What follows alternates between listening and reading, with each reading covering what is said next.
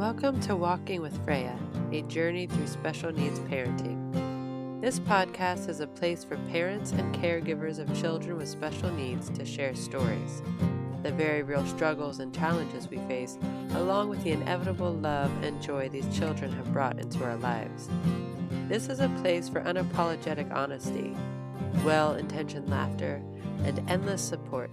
A safe place for us to learn, share, discuss, and help each other navigate this often unexpected journey. Be kind, be supportive, and when you can, keep the humor. My name is Annie, and welcome to Walking with Freya.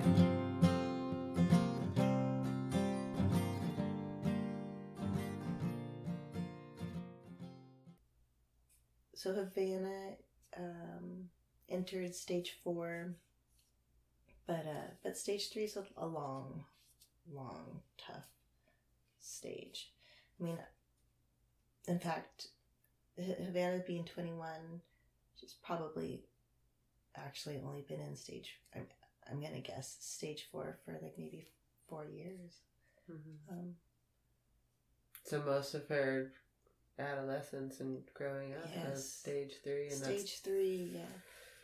So during that time, seizures developed. Mostly grand mals. She went through a couple of years of petit mals, but grand mals before that, then the petit mals, and then grand mals. And it's odd. I would almost take a grand mal over a petit mal, because with petit mals you drop like a tree, or in her case, she would just go down like a tree.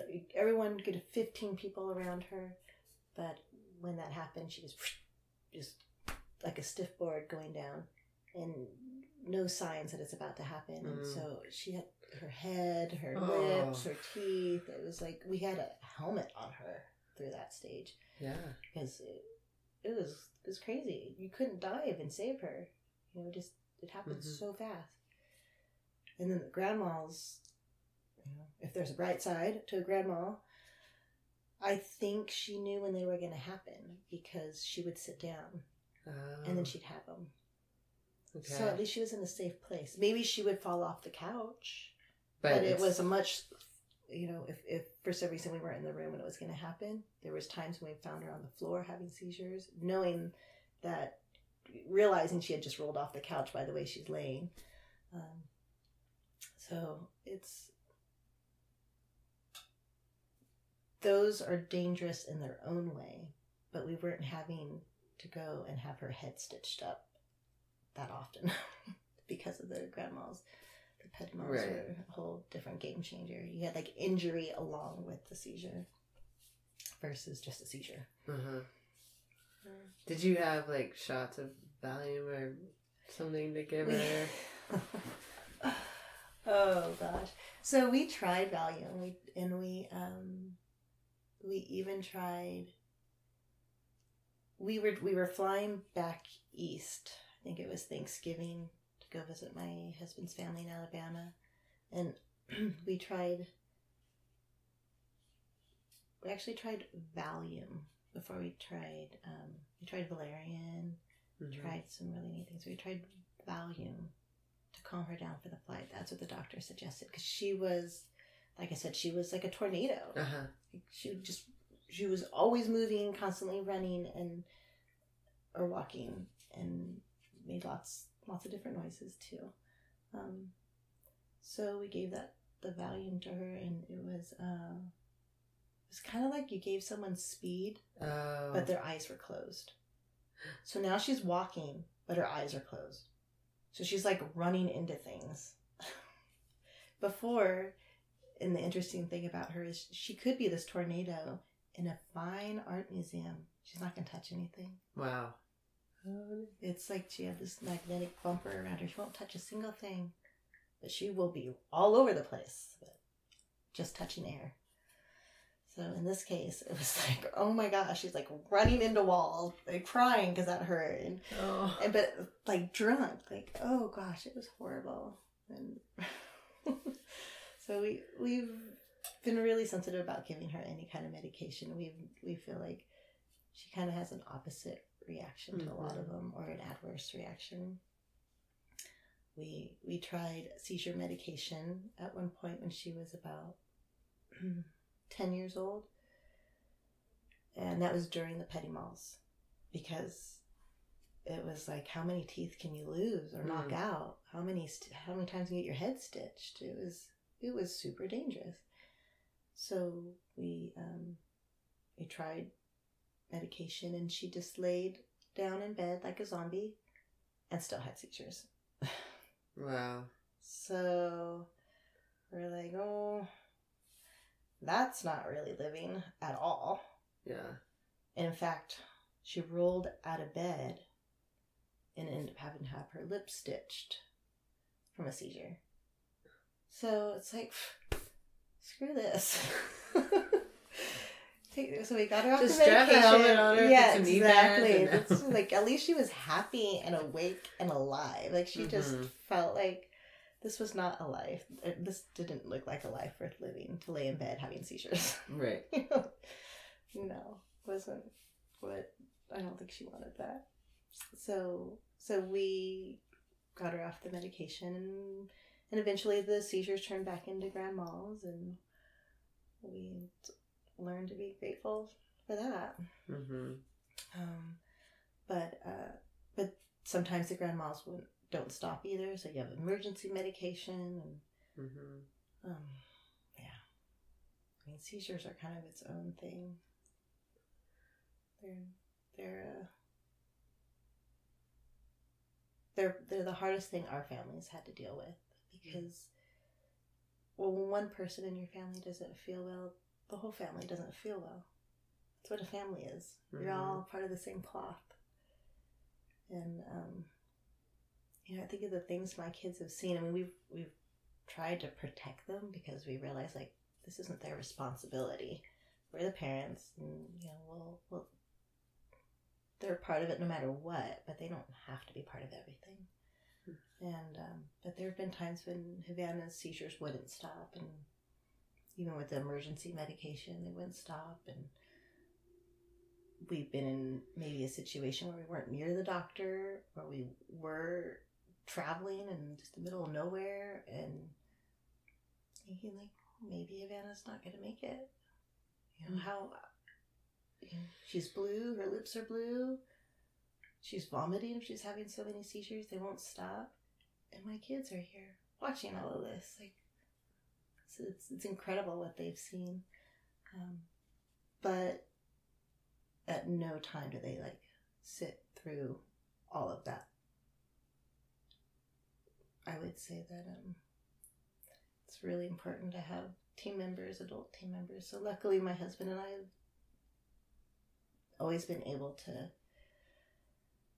divide it out however needed. So he would take the 3, we have 4 kids now, so depending on however many of the other kids we had at the time, he would pluck them out, and I would stay with her, or vice versa, but it's more often myself, because I have an EMT background, and I think I'm a little bit more calm than he is in those situations. So stage 4, I mean, these stages, they come, and do you recognize that, this one stage ending and one stage beginning on that day? Maybe for stage 1 and 2, but and into 3, but the state transferring from stage 3 to 4 is a little more subtle. Yeah. At least I can't tell you that this is the day and this is the moment that it happened. It just seems like, I just feel like we're pretty sure we're in it now. So what is it? Is it, so if stage 3 is like this plateau, and then there's, what is stage? You learn to deal with what you've got in stage 3. Yeah. Stage 4, there's stage 4A and stage 4B. Of course. So, basically stage 4 is a fork in the road. That's how I've always understood it, and how it was explained to me when reading it. Like, this is what it looked like to me. This is your fork in the road.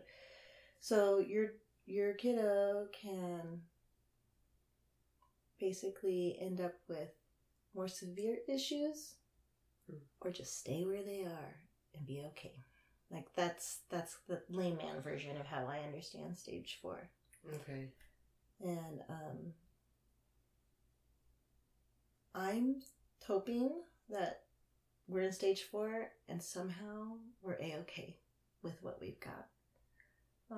Havana started seizure medication in 2014 because we were preparing for spinal fusion surgery, because she had a 60-degree curve in her back, okay. scoliosis. Mm-hmm. Idiosyncratic scoliosis is really common in Rett syndrome. And in her case, it was a life-threatening curvature. So, and it developed over time. And it's life-threatening because it doesn't make room for... Well, because in her case, because it was to the point where it was starting to relocate organs, and it could start pressing on her heart. Mm-hmm. Or, he said that was one version of it being a fatal situation. Or she would, but he said this is probably more likely, she would end up with pneumonia and couldn't clear that lung because the curve is so strong to one way that there's just no way to, like, those ribs can't compress and push on that lung. Okay. So she would probably just die from pneumonia. And for sure she would stop walking within the next year. And we went to 3 different specialists before we said, okay, let's do this. And by the time we said yes, we were getting she won't be walking in the next year. But we waited a few years before hearing that. And that's when we finally said, okay, well, I guess this is it. Time to make a decision about the scoliosis thing. We didn't want to do it because she had such gnarly seizures. Our concern was she would have the surgery, come out of it, and have a seizure right away. Like, your whole spine fuse and having seizures where you were shaking, it just sounded horrible. We just couldn't in our right mind do it. It just seemed like the worst decision we could make for her. It sounded so painful. Until it became that it was worse to not do it. Right. Then it came to, like, okay, we've got to figure this out. So, my husband I was more like, let's just do it and we'll deal with what comes. And my husband was, I just can't, knowing she's going to have those seizures. So we went back to, okay, well, what can we do to make it work? We went to neurologists down in the Bay Area. Talked to him about seizure medication.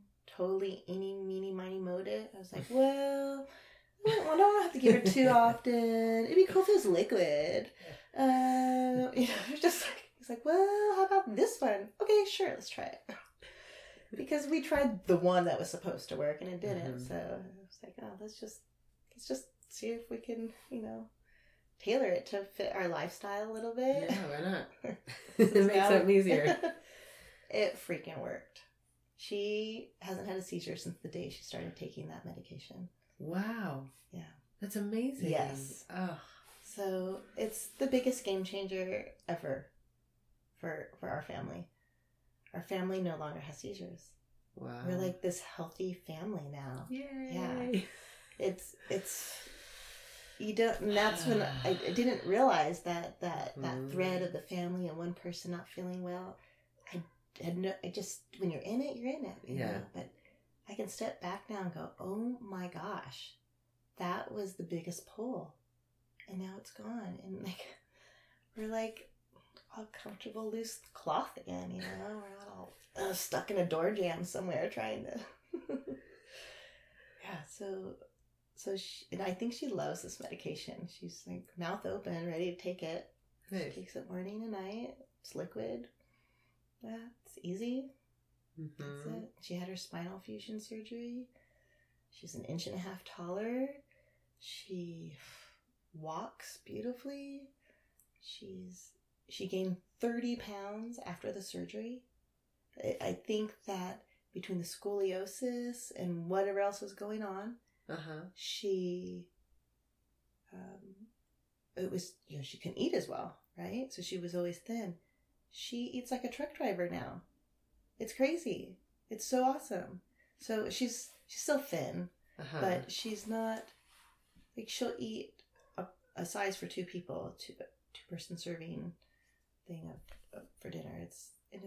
She opens up her mouth. She still has her moments where they're hard to feed, and you still have to feed her, but it's nothing like how it was. So it's so interesting. Like, you're dealing with this situation, for example, where feeding is a big situation, but it's totally like it's opposite spectrum. Yeah, I'm like, yes, my kid's picking out. Yes, go for it. You're like, gentle, easy. No more food. Yeah. But that was really amazing watching her gain some weight. I bet. Yeah, she had these like little things of fat on her back. We called them her little chicken wings. Oh, they were like, oh, it was like a warm jacuzzi just to like feel them. I was like, oh, I feel so comfortable. Just to have a little fat on your baby, it's a big deal. Yeah, it is. And you said she communicates with her eyes. She doesn't have any speech, right? Or does she? Well, for the most part, no. Mm-hmm. When she was younger, from about like age 3 to 13, she would say something once a year. Totally appropriate. And she would talk to us with her eyes all in between that. Mm-hmm. One thing she would say once a year. We haven't heard anything from her in a long time. It's like appropriately like, oh, that was the English language and you said it right at the right time, and that hasn't happened in a while. But the eyes have never changed. They're still what they were before. So yes is eye contact, a no is a look away. So long as you can develop a conversation that revolves around a yes-no style of communication, okay, you can really get to the bottom of some things. Yeah. With her, it's really nice. Like, how are you feeling? Is it this? Is it that? And she could look at you, or do you like this color? Or do you want to wear this shirt or this shirt? And if I hold up 2 options, she'll look at the one she wants. It's. So there's a back and forth. There's a conversation there. Yeah. It's pretty powerful, but when you're getting this deep conversation through someone's eyes, you can feel everything you could feel through a verbal conversation. Mm-hmm. It's pretty special. The times that she did talk when she was younger were, I think there was a Valentine's Day, and she wasn't feeling good, I think, that day, because I remember Keith and I were laying with her in bed, and she was in the middle of us, and she looked over at her dad, and she said, "I love you." Yeah.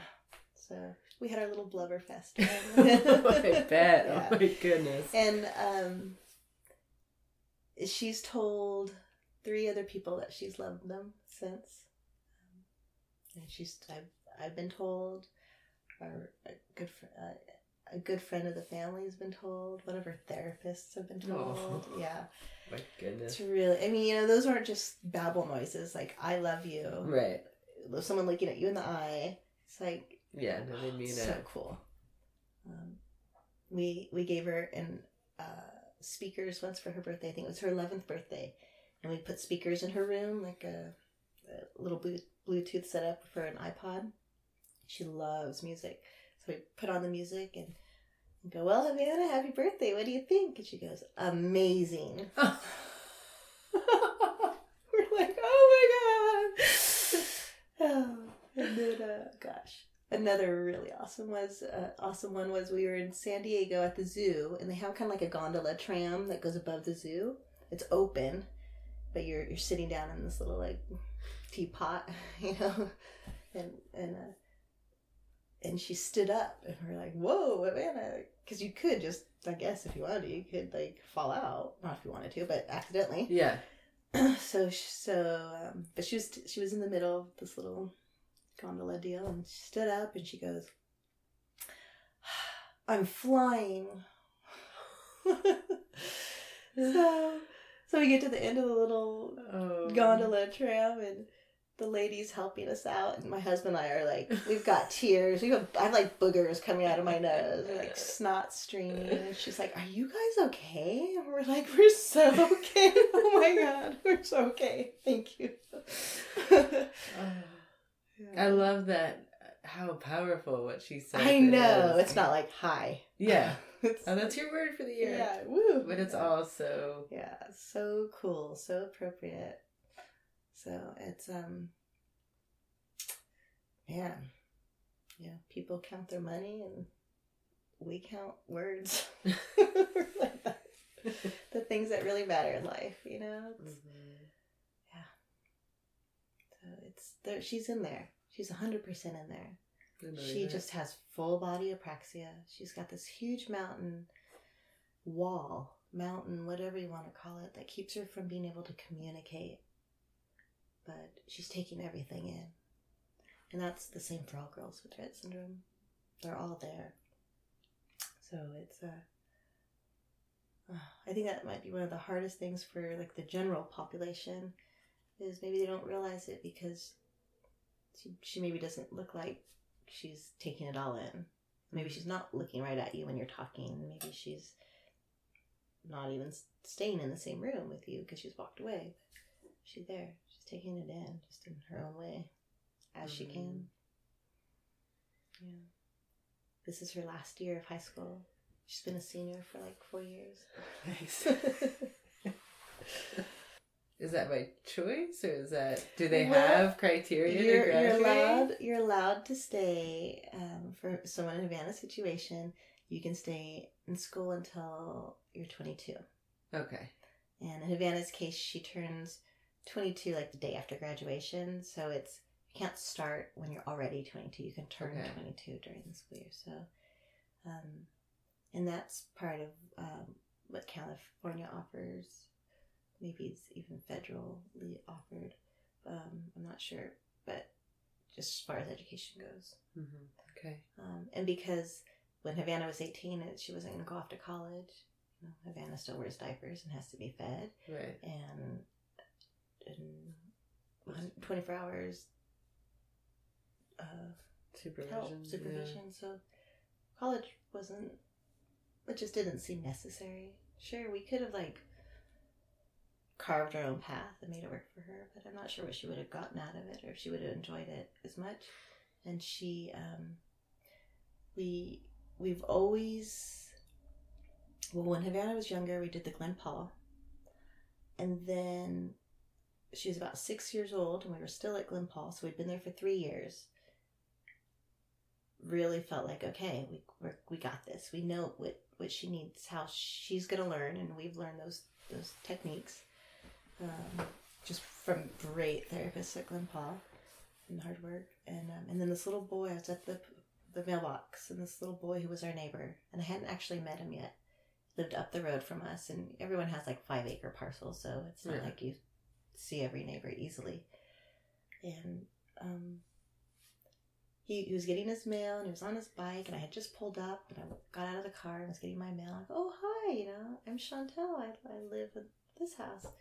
He goes, "Oh, I'm so I live at this house. Oh, how nice to meet you." And he goes, "Oh, you're the lady with the sick little girl, huh?"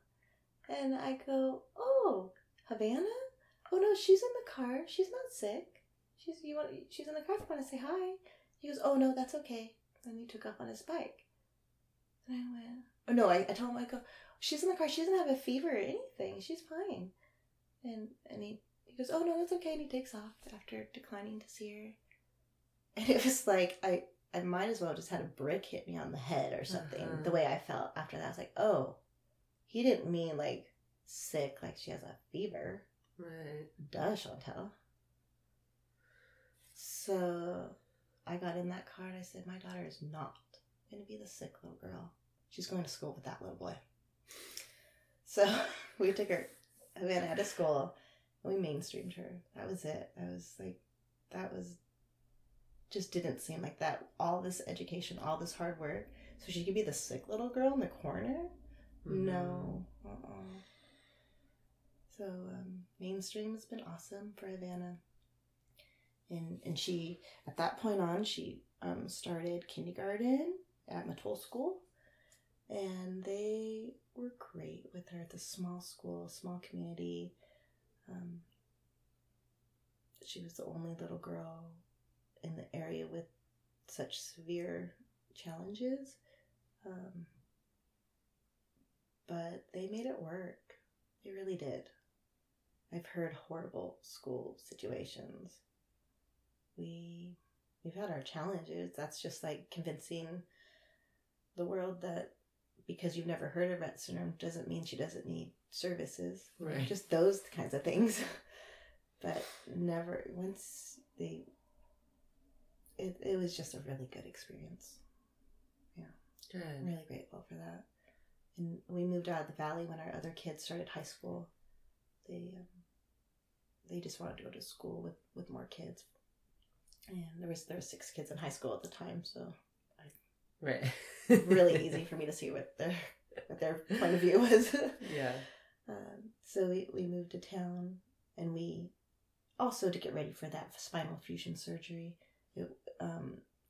it took an hour to get to our house from the freeway, and it was a bumpy road, windy and bumpy, and there's no way you could have a spinal fusion recovery process and go and see doctors and hit that road. Yeah. So Havana, for the first time since Glen Paul, went to a special class with special children. And we walked in that classroom, and I knew half of them because we knew them all when we were younger. Mm. And from Glen Paul or from play groups. And it's like, oh, yay, it's our family. But wait, this is a class only for special kids. Wait a minute. Like, I was like half in love and half hated it. Mm-hmm. So the school was great. They're like, well, tell us, what your daughter needs. Like, she doesn't have to sit in here all day. Okay, great. Well, let's get her in ceramics, and she's got a little talk box. Let's get her in drama, and let's let's just see how she does in a math class. Heck, and let's try Spanish. When and we just like test tasted so many different things, and they were open to it. Oh, that's great. Yes, I don't feel like I hit any walls. The IEPs have always been. Well, I go into IEPs with backup if I ever know, like, okay, this is going to be a little off the wall for them. Bringing my backup, whether that's like literature or specialist letters or whatever it takes to, like, I'm not just walking in there saying, my kiddo wants music therapy because she likes Taylor Swift, So they're receptive. I'm happy to say so far education, IEPs, all that has been a really good experience for us. What school does she go to? It's the closest one to our house. And because when we started, she was having seizures, I wanted her close to us. So she's 6 minutes from our house. So it's just a hop, skip, and a jump onto the freeway and then off the freeway to the school, which many a times I had to do because of seizures before we got them controlled.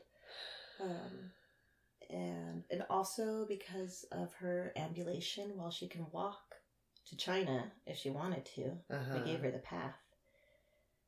She can't do stairs very well. A bump in the concrete will get her. She'll trip. Different layers and levels get her. It's like a depth perception deal.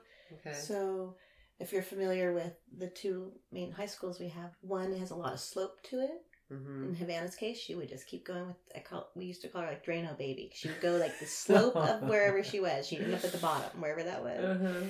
So I was like, okay, Havana will end up at the bay, so we don't want to do that. Yeah. And the other high school is it's flat. It's really like on a controlled level. I don't think there's a single step in the whole school. So for those reasons alone, like close to home, and I don't have to worry about her tripping and falling. It just turned out to be a really good fit for her. Yeah, that's great. You found something. Yeah, I mean we've had our challenges through every year, but nothing that we didn't feel heard and have like a receptive situation. Okay, you heard us. thank you for seeing our point. And okay, I see now you're taking action. Thank you. Mm-hmm. No one's walked into Havana's world knowing exactly what to do. We don't expect them to either. We're still figuring this out. Uh-huh. Yeah. Every day's a new day with Havana. The only thing consistent about Havana is she's inconsistent. After high school, what does the future look like for your family? I feel like well, I have a lot of education or not education. I have a lot to do. Mm-hmm. We started a year ago looking at daycare facilities because one thing I know about Havana, she wants socialization. She does not want to sit home and stare at the wall. Mm-hmm. And I learned this years ago. As a mom, there's only so many hats you can wear. You cannot wear all the hats and be a good mom. Mm-hmm. The mom hat, the therapist hat, the caregiver hat, the wife hat, the nurse hat, the other mom to other kids hat, and the taxi hat, whatever, whatever hat is that your family needs to survive. You can't wear them all. And be that mom that's gonna jump through the hoops with some sanity. You can't do it. So I forgot why am I talking about all these hats? I'm really nervous about this next step in life for her. So we looked at these daycare facilities. I only liked one. I looked at them all. They fit for other people just fine. But for Havana, and keep in mind, she's the only one like herself in this entire county. I don't think there's anyone in Del Norte. I don't think there's anyone in Trinity. I don't think there's anyone in Mendocino. If there is, I don't know them. But so what she needs, and this has been kind of the theme of it all, has to be created every step of the way in every atmosphere. And that's okay. People have always been adaptable, and they realize that once they see, oh, she will benefit if we do it this way. Okay. But the daycare facilities are different. You drop off your kiddo, and these aren't little kids where they're everyone's most precious thing anymore. These are some of these kids. These people are adults who maybe don't go home to a family, or they do go home to a family, but maybe they're tired families. I don't know what these situations are, but it's just different than school, where they're young kids, minors, and parents are involved. So, there was one daycare facility that I liked for her that really fit her needs. They kept active. There was a young population. A lot of the daycare facilities have older populations. Dementia sections. It's like my daughter is young. She wants to get up and go do things. She doesn't want to sit and watch the TV or soap operas or, or play chess. It's just a matter of what fits for each person. So, so while I was at the one place that I did like, because it was the cleanest one, and it was just, I liked, the staff looked very involved. Again, the population was young. There were 3 different sections that this place partitioned out to, depending on what they needed. Like if you needed quiet space, you had that option. If you needed to, if you're happy in the active space, you could do it, and then the in-between space. But while I was there, I was talking to the manager, and I watched 3 people leave the building. And in that particular space, because it's a younger population, not an elderly daycare, for example, it's hard to tell which one's a client and which one's a staff member. So Havana doesn't look like she's disabled. If she's having a 1 minute good and control-ish moment, with that door open, she's out the door. All she wants to do is to get to the middle of a freeway. That's or the edge of a cliff in Hang Ten. Those are some happy spaces for her. So I asked the manager, well, how do you know if people come or go? She said, oh, I'm always watching. I go, well, since I've been talking to you, how many people have left the building? She couldn't tell me. She didn't see the 3 people. I mean, I knew she didn't see the 3 people because her back was to the door. Right. And that could have been my daughter. And the freeway is really close to that particular facility with no boundaries between that and the freeway. So we all decided, like, this is a great place for Havana, except she can't go here. Mm-hmm. It's a flight risk. So, long story short, I'm trying to start a daycare facility for adults in the Trinidad to McKinleyville area. I've been working with the regional center. I've been working with that particular daycare program, the adult one. They want to help me. They're great. They're like, when the hoop comes, let us know. We'll help you jump through it. And I only want to do something small, 3 to 4 client population. I don't want to run it. I want to start it and have like some amazing person, creative director, take it over. I was not like born to be one of those amazing heroes. I just get to like tread this water with Havana and experience all this, but I don't know if I can do what those amazing people do every day. Yeah. So I'm happy to start it and jump through those hoops. So that's my goal. So the anxiety is I don't know if we'll have it together by the time Havana graduates. Mm-hmm. I've had a caseworker leave the regional center. So it's like she hasn't had a caseworker for a couple months, and it's driving me crazy, really, to be honest. It's like, come on, guys. Yeah, figure it out. Yeah, like we're in the middle of something here. But, I mean, with that being said, regional center has been awesome. This is maybe the most frustrated I've ever been with them, and I think they're just in a situation where they can't even help themselves too. So yeah, it's just a high anxiety moment of trying to figure all these different aspects out. Not moment, year, or project. Because I kind of I feel like there's a time we got to get it done, so she's not sitting staring at the wall for a year. You know, that's my concern. What about like one-on-one? Who takes her out? My nephew has that. Yeah, like I think it's called Community Links. Okay. That is kind of my backup plan until we figure this out. But here's the thing: Havana doesn't always want to be out and going. Like sometimes she doesn't feel good. I mean, she had her spinal fusion surgery. Like she still deals with spasms and Rett. She still deals with Rett syndrome. You know, like it's not a comfortable syndrome. So. She doesn't always want to be like hanging out at the mall or on their way to a field trip of sorts. So, but she wouldn't mind maybe sitting down on a couch and hearing some music and someone helping feed her when it's time to eat and someone just having some nice conversation with her and offering a little bit of love here and there. She doesn't need to be on a roller coaster ride every day. So I could see how Community Links would work, but it would only work for like part of what she needs. Mm-hmm. She also needs just a quiet environment sometimes. She does get upset and cry. So if you can imagine a 9-month-old crying at the top of their lungs because they want something, now you take a 21-year-old who has a lot of those same characteristics still. It's a loud 9-month-old. So you can't just go anywhere at that point. She's in pain, she's in discomfort, and she has to write it out. Or we don't even know what it is. It's just, you have to just write it out. Mm-hmm. Yeah.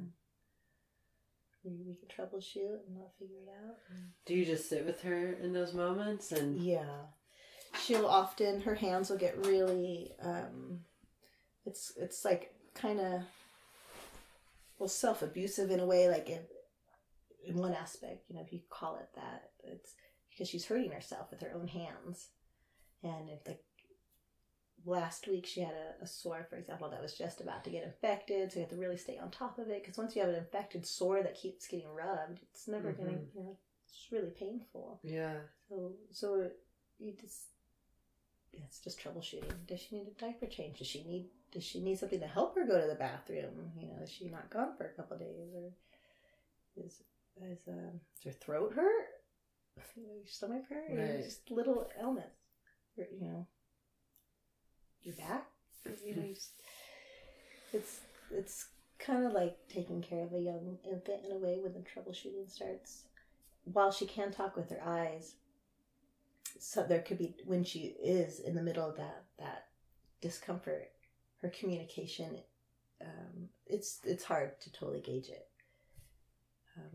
But at the same time, like, I could ask her, like, is it your back? Is your back hurting? And if I get this, like, whipping eye contact burning through my eyes, like, okay, it's your back. I get it. Okay. And other times it's difficult to figure out what it is. And it could just be she's frustrated and wants to eat more. But, yeah, and maybe she doesn't even really know why she's upset. I mean, I feel like that happens with Freya sometimes. Yeah. And I'm just really trying to, like, get her to focus and answer me. And I just think she just doesn't really know. Yeah. She just wants to be left alone. Yeah. But sometimes I'll just take and I'll hold Havana's hands open for her. And it's like, it's like she just like, thank you. Yeah. Oh my gosh, thank you. We have these thumb splits we put on her that also help keep her palms open.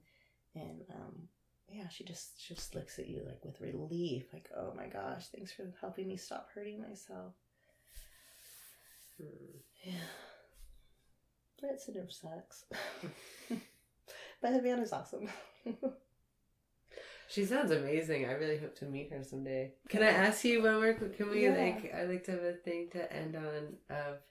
You said you wrote a letter to that person way back in the beginning who said, don't expect anything. The autistic specialist. Yeah. Okay. Yeah. They were a married couple down in the San Francisco area. Yeah, I wrote a letter explaining, like, how, I mean, you take a family's hope away by saying those words. Those were unnecessary words. That was her opinion. To tell me what to expect? How dare she? Mm-hmm. My child. My feeling is that person didn't have a child. Right. Who would say that to someone who understands the value of loving a child? Yeah, I'm sorry. I was irate at the time when I heard it. I felt like an axe had just split me in two. Like, I didn't even. My heart was ripped out of me. I mean, it was like I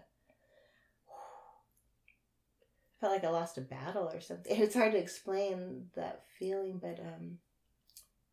but writing that letter, just everything was rebuilt. Good. I've written a lot of letters. Well, that was one of the things was I was, do you ever, it would just be great to, like, if you wrote a letter now, and even if you don't even remember who they are, but write that letter again, knowing who your daughter is and what she has accomplished. Yeah, that's a good point, right? A perspective, a 20-year perspective. Yeah. I met this great lady. Her daughter was autistic, but her daughter was going to college at the Redwoods. Havana was 2 at the time. And I was so impressed by that. Like, what? Because I met her daughter. Her daughter was autistic by everything I understood. And here she was going to college and she was functioning. And I was so impressed by it all. And I was having my first IEP. I had it, and it was a little confusing to me, and I said, do you know anything about IEPs? And she goes, oh yeah, I do. I said, well, you got your daughter in college. What do you know? She said, you really want to know? I said, yeah. I see something, like, I don't see anyone else's kiddo in college. Like, this is you. And she kind of had this, I could just tell. She had a background in law. So she when she made her actions, she made it with intention and purpose, and knew that it was all possible, those types of movements in life. And so she met with me for 4 Sundays in a row and told me everything she knew about IEPs. Only IEPs. Wow. Yeah. And that was it. Like, that was the golden ticket. I sometimes wonder if that's why school was so good for Havana and I. Because I knew how to do the dance. I knew what I needed for the song to play. It's like, thanks to this lady who broke it all down for me. My favorite one was, well, make sure you have a picture of your daughter on the table. And bring some cookies so they all stay quiet and you can talk. But with that being said, I happily bring pictures of Havana because I know they all love her. And sometimes I will bring cookies, and not because I don't want them to talk, but because these are people that I have grown to love. I want to feed them now. Like, they are a team. We walk this world as a team for Havana. And I mean, yeah, I don't give them a cookie because I don't like them. I give them a cookie because I love them. But I mean, there were some people that were skeptical and just had to know. I know this is not your typical way to do something, but for Havana and people with Rett syndrome, this is what works. It's definitely been against the grain in some cases, and fortunately, everyone's been brave enough to give it a try. Yeah, if I think of the first 10 months of Havana, I needed people. I maybe didn't know that, but I did. I needed them to care. I needed them to ask me questions. I needed them not to be scared of us, because we were different. We were scary just because we were different, like we weren't your typical family all of a sudden. One of the best things that happened during that beginning stage was the teacher that we had a teacher coming to us before we went to Glen Paul, and that teacher arranged a play group when Havana went to high school, we walked into, there were all those people from the play group, now young adults. But just having that time with those families, telling the worst jokes, and just enjoying each other's kids just the way they are, and loving each other's kids for who they are. It's just good medicine. Yeah. To see someone loving and accepting your child for who they are, and for you to love and appreciate what you have and don't have, and being in that environment, that's the raw right there. You're with these kiddos who, they're exactly who they are. They don't know to be anything else, and you fall in love with them.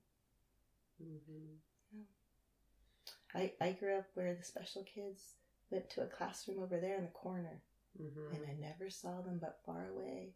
Right, they rode their own bus. Yeah, had their own bus. They had their own recess or whatever. And it wasn't that I didn't want to be with them. It was, again, falling into the lack of knowledge or the unknown. Like, I just didn't even know that was an option. So, I have had parents actually thank me for having Freya. I have too. Yes, I have too. Yeah. In fact, one mom in particular, her son was the roughest, toughest, biggest boy in class. Oh, he was the biggest teddy bear around Havana, though. And I remember when we first started going to the school, Havana fell. And I wasn't in the class, but the teacher told me about this. Havana had fallen, and he picked her up and helped her. And it's, that's like, you have to be really brave when you're a little kid to do that to someone who's so different than you. And years later, that big, rough and tough kiddo's mama, she said, I just want to say thank you so much for having Havana in the school. I've seen a difference that she's made in my own kids, and I'm grateful for it. Thank you. And I see it, imagine what I'm assuming you didn't, right? You said you didn't go to class with special population. Is that right? Yeah, they had their own class. Section. I don't even remember. Yeah, same here. Imagine what we could have gained by having that interaction. The woman down the street from me ran a daycare, and her son had, God, this is so not PC, but at the time it was just, he was retarded. Yeah, that's what you said, right? That's what he had. I don't know what his diagnosis was. Like, you could talk to him. I'd have conversations with him. I liked him. That was my only experience. I don't remember in high school. I really don't. That's so sad to say. They had. It's not our fault though. We didn't know. That's all. That's what I tell myself. I didn't know. I was young. I just didn't know these things. Fortunately, people like us have taken it upon themselves to change that and encourage full inclusion and thank goodness. Yeah. You had the foresight to see like, oh, that way didn't really work that well. How about this way? And what a beautiful community to live in where people are included and that we're all raised with an awareness that it's having our small community was so helpful out in the valley. It was great. I see all those kids have a comfort for Havana that I don't totally see in the high school, like the kids in her class and the kids that she's had some time in different classes with, the mainstream classes, but I'm not there to foster relationships or to help explain things. Right. And I'm also just not there to see how the relationships themselves evolve. But and kids will say hello to Havana that I've never met, so I'm assuming they're the McKinleyville crowd. But it is really sweet to be walking around town, and one of the kids that Havana went to school with, and she was younger, because she went there when she was 6 to 16, to, hi Havana, just have this really great comfort with Havana in public, and just be in her space, and say hi to her, and know how to say hi, and expect that eye contact for a hello, good back, and it's really nice to have seen that. And this part is nobody's fault, but there's definitely something that weighs on you when you have a kid who doesn't get like invitations to birthdays and things like that. I've learned that that's more me than them, or at least for Havana. While I don't think any of my friends were scared of Havana, I have had 2 offers in her whole life where they've said, hey, you want to bring Havana by? I'll watch her. I'm sorry, I've had 3. One, I took him up on it because I was bugging out. It was after Havana's surgery, and she was just going to lay in bed anyway, so I was okay with it. I went for a run. But what a great friend to have recognized, like, or to even offer. And then 2 others have offered, and I didn't take him up on it because I was like, oh, this is so, you guys have other kids, this is too much for you. You'll have to pick up everything in your house because she'll trip, and it's just, I didn't. But it's a different experience in that respect of socializing. And I not that I expect anyone to offer to watch my kid. I don't, like that. Like, I take those offers, like, to this day as, like, they're dear to me that someone would be brave enough to do that. But we've got great respite workers, and that's huge, because I know not everybody around here does. No, and I don't know how you could do it without it. Thankfully, we've had good respite workers, and we've had to sometimes hire our own and do a vending type of deal where maybe we're able to get funding for respite workers, but we have to pay and then we get refunded back, and we've had to get creative at times. I'm in a good place now, but there's been milestones that are hard. Kids' birthdays, like, we'd go to them. No one was like saying Havana couldn't go to it. I have other kids that were invited. I mean, everyone's a family out there, but sometimes those milestones are hard. And I think another perhaps difficult part of mainstreaming and this inclusion is that you are constantly faced with the examples of, like, what is typical and what is not typical, and what is, what works, what's easy in our society and what's not. And I've had times in my life where that's been harder to witness than other times, and the social part now for me is hard. And Freya is really social, but there's still, it's, you know, it's not. She's not the kid on the playground that can go up to anybody and get them to play. Like, she's the kid that if she gets over her shyness or whatever, can go up and ask, but she's not loud enough. She's not articulate enough. She doesn't have the right body language. Like, and kids just run off, and it's just, you know, and every day I pick her up from school and the kids are all running around, hey, you want to play date? You want to play date? And they're all making play dates with each other, and I'm just standing there watching Freya, like, watching these kids. And I have to, today I can say this with full sanity. Of course, when you're in the moment of it all, it's hard to say this to yourself, but those kids don't mean it like anything purposeful. They're not trying to leave anyone out. Those families don't not like you because they're not inviting you.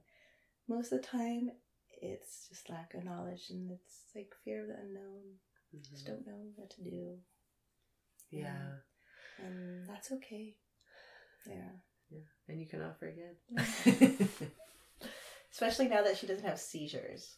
It's a different ball game now. Like, I don't worry that she's gonna die every day.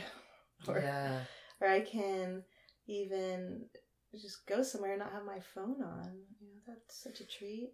I can do yoga without my phone on. So it's just good to know that the world can kind of accommodate and not accommodate, can be flexible. Yeah. And offer that, hey. And it's okay to ask the world to be flexible. Or even just to communicate what your needs are. Not even ask them. Just say, hey, this is the way it goes. Does that work for you? Because this is my package. Package deal. Yeah. Asking for permission is nice, but knowing what you need is even better. Yeah. Yeah, there's a survival for it all. There's some, I mean, each family's got to have their own equation, you know, to get through life. But my husband's always, not always, but he's a little bit more maybe realistic. He's like, this is hard. This is really hard. I'm like, no, it's not. This isn't hard. Come on. Buck up. Come on, we got this. I'll do it. You do it. Someone do it. And sometimes I sit back and go, jeez, this is freaking hard. But in all reality, just having those seizures go away, it just seems so much more doable. You know, I worry about her future. Judith and I will eventually get older. You know, I don't know what Havana's future holds. That's the scariest part. I read a lot of articles about the kids when they're younger, about parents reflecting on their stories. And now that I have an older one, I realize, like, oh man, sorry, but there's still so much to figure out. And that's okay. It's life. A lot to figure out no matter what. Right? The road will continue, and staying good to yourself. Be healthy. Go for walks. Go for runs. Love yourself. Let yourself be loved. You need that so you can take care of your family, your special one. Yeah. And apologize when you, this has been one of my lessons, during some of those transition, or the 13, when Havana turned 13 and 20, for some reason those were hard years. Not years, but moments for me. And becoming a teenager and still needing your diaper changed and be fed, like, that really sucked. Turning 20 and realizing, like, wow, this is what your 20s look like. Wow. You know, they're beautiful in some ways, and they're really hard in other ways for you, Havana. I'm sorry. And I feel like those 2 times have been the weakest times in parenting for me, where, you know, get upset for a little reason, or maybe say something to a friend that's like, because they didn't understand, you know, you have this odd defensive remark. It's like, oh, I'm so sorry. Oh, you are a good friend. Thank you. Because you're accepting my apology. We don't come into this with an instructional manual. Like, I read what to expect when you're expecting, but it didn't say anything about Rett syndrome. Right. Dang it. Uh-huh. Yeah, fostering the love within yourself will carry over a lot. And I'm lucky I have a good partner. I think it's important that you and your partner don't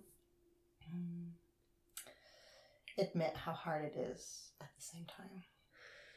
Yes. Yeah. The other person can stay afloat while the other person figures out how to get back above the water. But if you're both underwater, it's really tough. Impossible. Yeah. You don't go anywhere. I wouldn't choose this path for her, and never ever, but this is who Havana is. I don't know any other Havana, you know. Yeah. Interestingly, they've been able to reverse Rett syndrome in laboratory mice. And this is for the younger population, or thinking later in life, maybe. The little mice lover in me was sad about that, but right. But they're able to reverse Rett syndrome. What? So there's something around the corner someday, hopefully, for these other families. Mm-hmm. I don't know if I would change much. Like I say over and over again, I don't wish this upon Havana, but I feel like she's given me more than anything I could have ever figured out on my own. Yeah. In a positive way, you know. We've dealt with pain and, you know, broken hearts and all that, and we've dealt with incredible victory and pride, and just everything just seems so extreme when you have a special needs kiddo. Mm-hmm. And who's to say that's not worth experiencing?